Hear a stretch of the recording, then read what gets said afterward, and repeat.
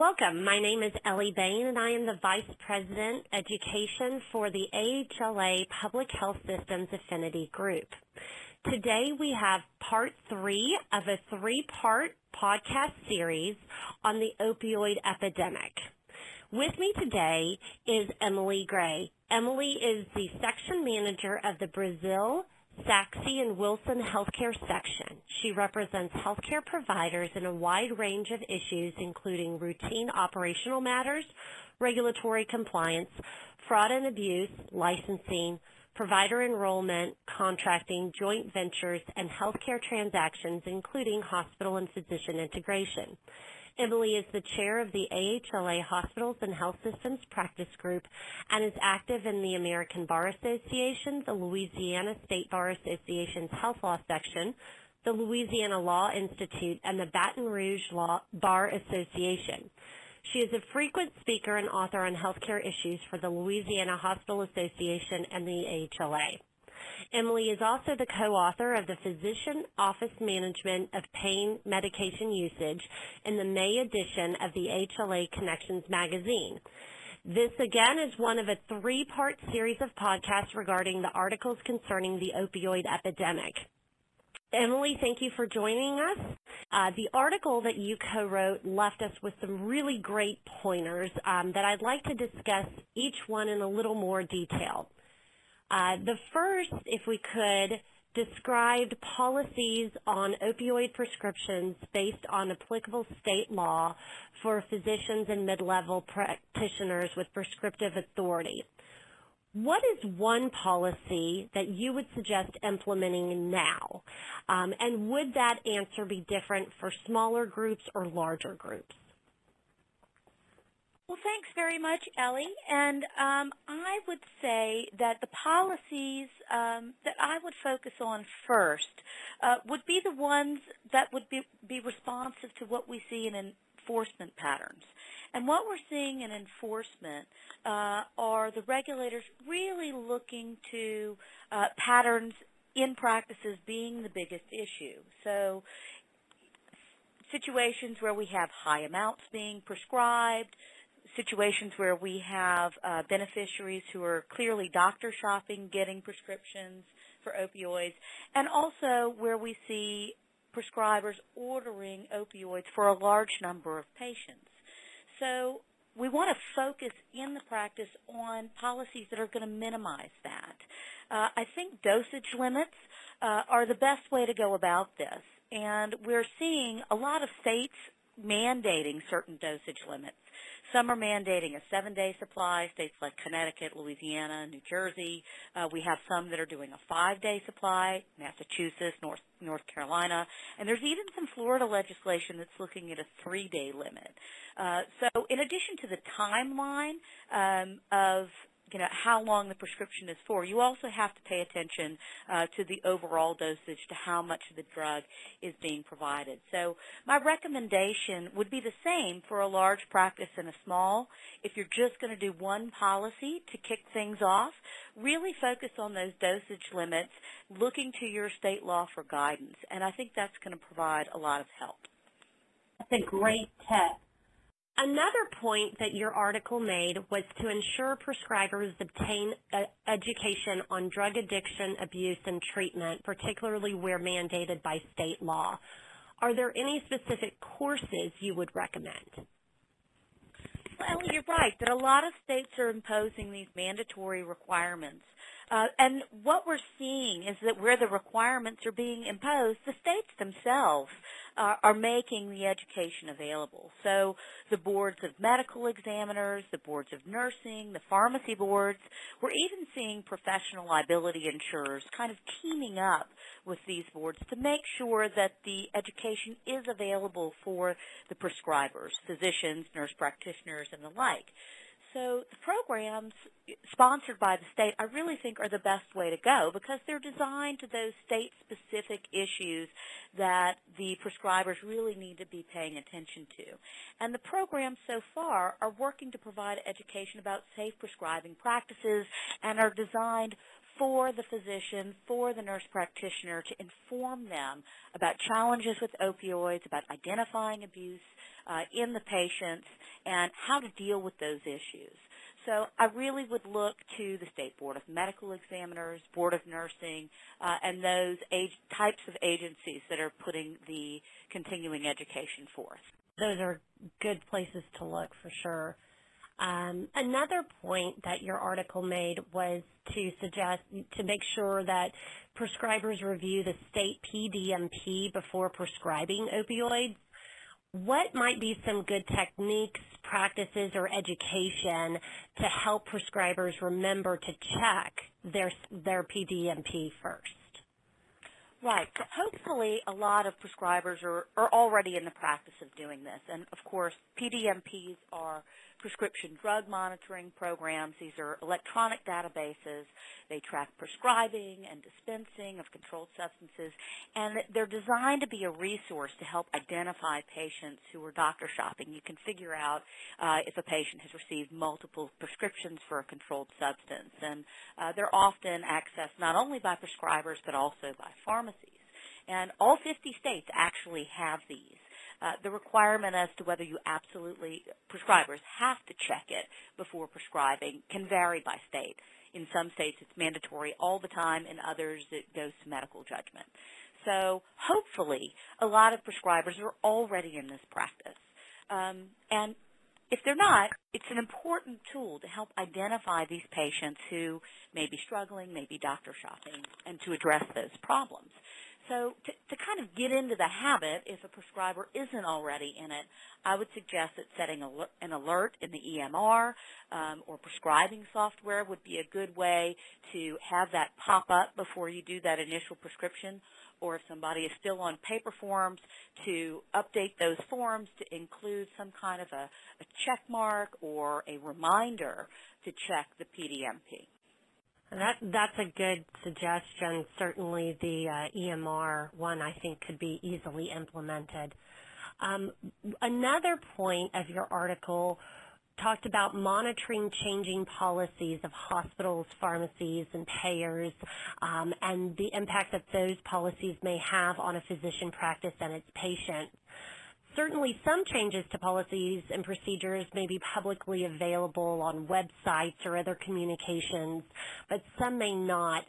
What do you think is a good way to keep abreast of important policy changes that may impact a physician practice that one of our members may be representing or a national payer? There is so much coming out that there's something new on opioids every day, and it is hard to imagine that you'd have a client that would be able to read all of it at once. Shoot, it's hard for the lawyers to read all of it at once. So we can kind of divide these, I feel like, into two areas. We have some of the stuff that comes out and it impacts the physicians and the prescribers, and then we have another set of information coming out that really impacts the patients after they leave the practice. So the ones that are going to impact the physicians directly are going to be the ones coming out from the state boards of medical examiners. For instance, as we see these new rules coming in about the mandatory continuing education, about dosage limits, about checking the PMP, where the prescribers need to be looking is at the literature that comes out of their state licensing board. So watching what's coming out of the Board of Medical Examiners is going to keep them informed. The boards are going to keep the prescribers aware of what the new requirements are as they're going into effect. Another area that impacts the physicians more directly would be the hospital policies going into effect. And we know that we have hospitals that are working right now, and we're seeing a variety of policies coming out to deal with opioids in the hospital and when the physicians are practicing in the hospital. And I would say just there, keep abreast of the notices that the hospitals are sending out. Read the stuff that's coming through because you need to be aware of it. The other category I mentioned, which is going to really impact the patients after they leave the physician's office, those are going to be situations involving the payers and the pharmacies. Specifically, we're going to see the payers and the pharmacies imposing limits, the same kind of limits we're seeing coming out of the boards of medical examiners. It may be a 7-day supply, which CVS announced that it would be doing back in February of 2018. We may have a payor that limits payment to a certain number of days prescribed. So there are a couple ways you can go about this. I think physicians certainly are not going to want to deal with or learn about it and deal with it as a result of patient complaints. So my recommendation would be to let patients know when you are prescribing these controlled substances that there are certain limits under state law that are going into effect, there are limits that the pharmacies are imposing, and there are limits that the payers are imposing, so that you don't end up with patients being surprised and upset after they leave the office. Additionally, if you have a practice that wants to be very proactive about it, at the point where a patient is being prescribed opioids, the practice could call the pharmacy, call the payer to find out exactly what the policy is there. Oh, that definitely good pointers there. One thing you mentioned is, there's something new coming out every day about opioids, and we all know that to be true. So given this ever-changing climate, what is one thing that you think is most important when advising physician clients regarding the opioid crisis? I'll tell you, our physician clients are so inundated with government regulation. I find that my clients get very frustrated and feel like this is yet another set of rules. So I would say the important thing is to keep perspective as a lawyer and to help our clients keep perspective as well. Rather than just push back and say, oh, the government is telling us to do this, I think it's important to keep in mind that this is really a patient care issue, that we're all trying to align in the healthcare system to address this significant problem. It's challenging for physicians to change their practices. It's challenging when they're used to prescribing a certain course for a patient with a certain condition. But what's important to keep in mind is that, for example, 80% of all heroin users started out on prescription opioids. This is a big problem. It's not really just about government rules and the government interfering in their practices, but rather it's about how we can all work together as a system to address this problem. So we're not dealing with just junkies on the street. We're really looking at professionals and mothers and fathers and the high school athlete who has prescribed opioids as a result of an injury. So I think keeping that perspective and being mindful about these prescriptions is really important for physicians, and helping them see the bigger picture as their advisors, as their counselors, is really going to help them as they change their practices, which is hard, and they focus on these new details that they have to manage, and realizing that while it is regulation and more rules that they have to follow, there's such a bigger picture that they have the opportunity to address. Definitely in that front stream of defense is where physician practices lie. As you were discussing, the most important thing when advising physician clients, I couldn't help but think of all of these recent cases regarding physician practices or physicians who were found out to be pill mills or things of that nature. Is there anything that you've found in your research or in your day-to-day practice that can help our lawyers differentiate between leading a practice into maybe better clinical standards, or realizing that their clients may have an issue with their opioid prescriptions history and practice? I would say that going back to actually what we first started talking about, which was the dosages. So I think if you have a practice that is just doing a lot of prescribing, I think it's a matter of getting that under control. As I mentioned at the outset, the folks who are looking at federal enforcement are the ones who really have bad patterns. We have a lot of data mining available for the regulatory agencies for enforcement, and I think it is important to counsel clients and let them understand that their practices can be easily identified through that data mining type software type program. And that not only for purposes of patient care, but also for purposes of enforcement, because the government does have a big hammer to come down upon bad practitioners, which is what we all need as a society, what we want as a part of the healthcare system. But to avoid being inadvertently caught up in that, it's important to pay attention to those three things I mentioned at the outset that the enforcement folks are looking at, which are patterns involving high amounts prescribed, practitioners who have beneficiaries in their practices who are clearly doctor shopping, and that you do that by checking the PMP, and then finally the ones who are getting real high dosages. So those are the things that the practices need to be mindful of. They need to be mindful that, yes, patient care issue, but also an enforcement issue. And the data's out there when you're prescribing these drugs. Those are great points. What challenges lay ahead for physician practices, knowing that that might be different than the challenges that we've discussed in other podcasts for hospitals or pharmacies, especially with respect, obviously, to the opioid epidemic, ways to manage, ways to come through, et cetera?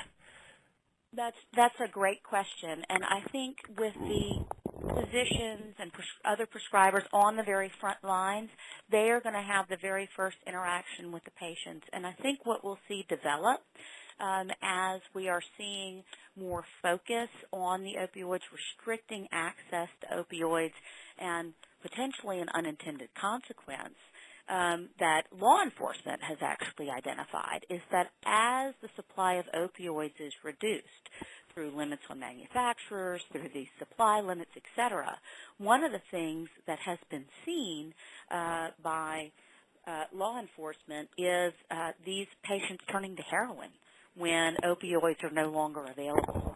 And there are some documented increases in usage of heroin. It is, again, not just junkies on the street.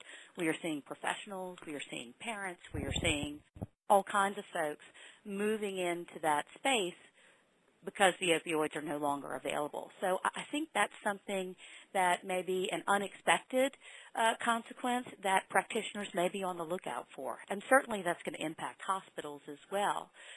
But it's one of those things to be aware of and a challenge I think we're going to see facing our providers. The opioid epidemic continues to grow every day in new and different ways. As you mentioned, it's not your traditional junkie. It's our next-door neighbor and our coworker, family, and friends.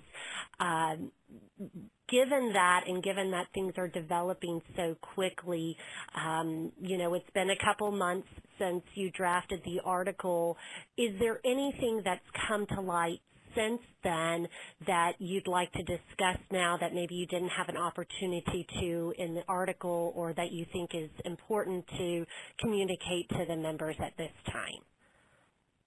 I think one of the things that we're seeing develop is additional policies. We are seeing the wheels in motion. It takes a little while for folks to evaluate their systems, to come up with new policies. I think what we're seeing since I wrote the article is more hospitals really getting focused on their policies, what they're going to do differently within the confines of the hospital. So I think physicians can look even more to hospitals for guidance, particularly when they are practicing within those facilities. Hospitals are a valuable resource for physicians as they look to get their arms around what you can do in a particular community with your particular patient base to address the opioid epidemic. Thank you so much, and thank you for your article and for your participation today on the podcast. I know as both hospital and physician counsel, I found it very helpful, and I'm hopeful that everyone listening today to this podcast will find it equally helpful. So thank you so much, Emily. And thanks so much for having me, Ellie. It's really a pleasure.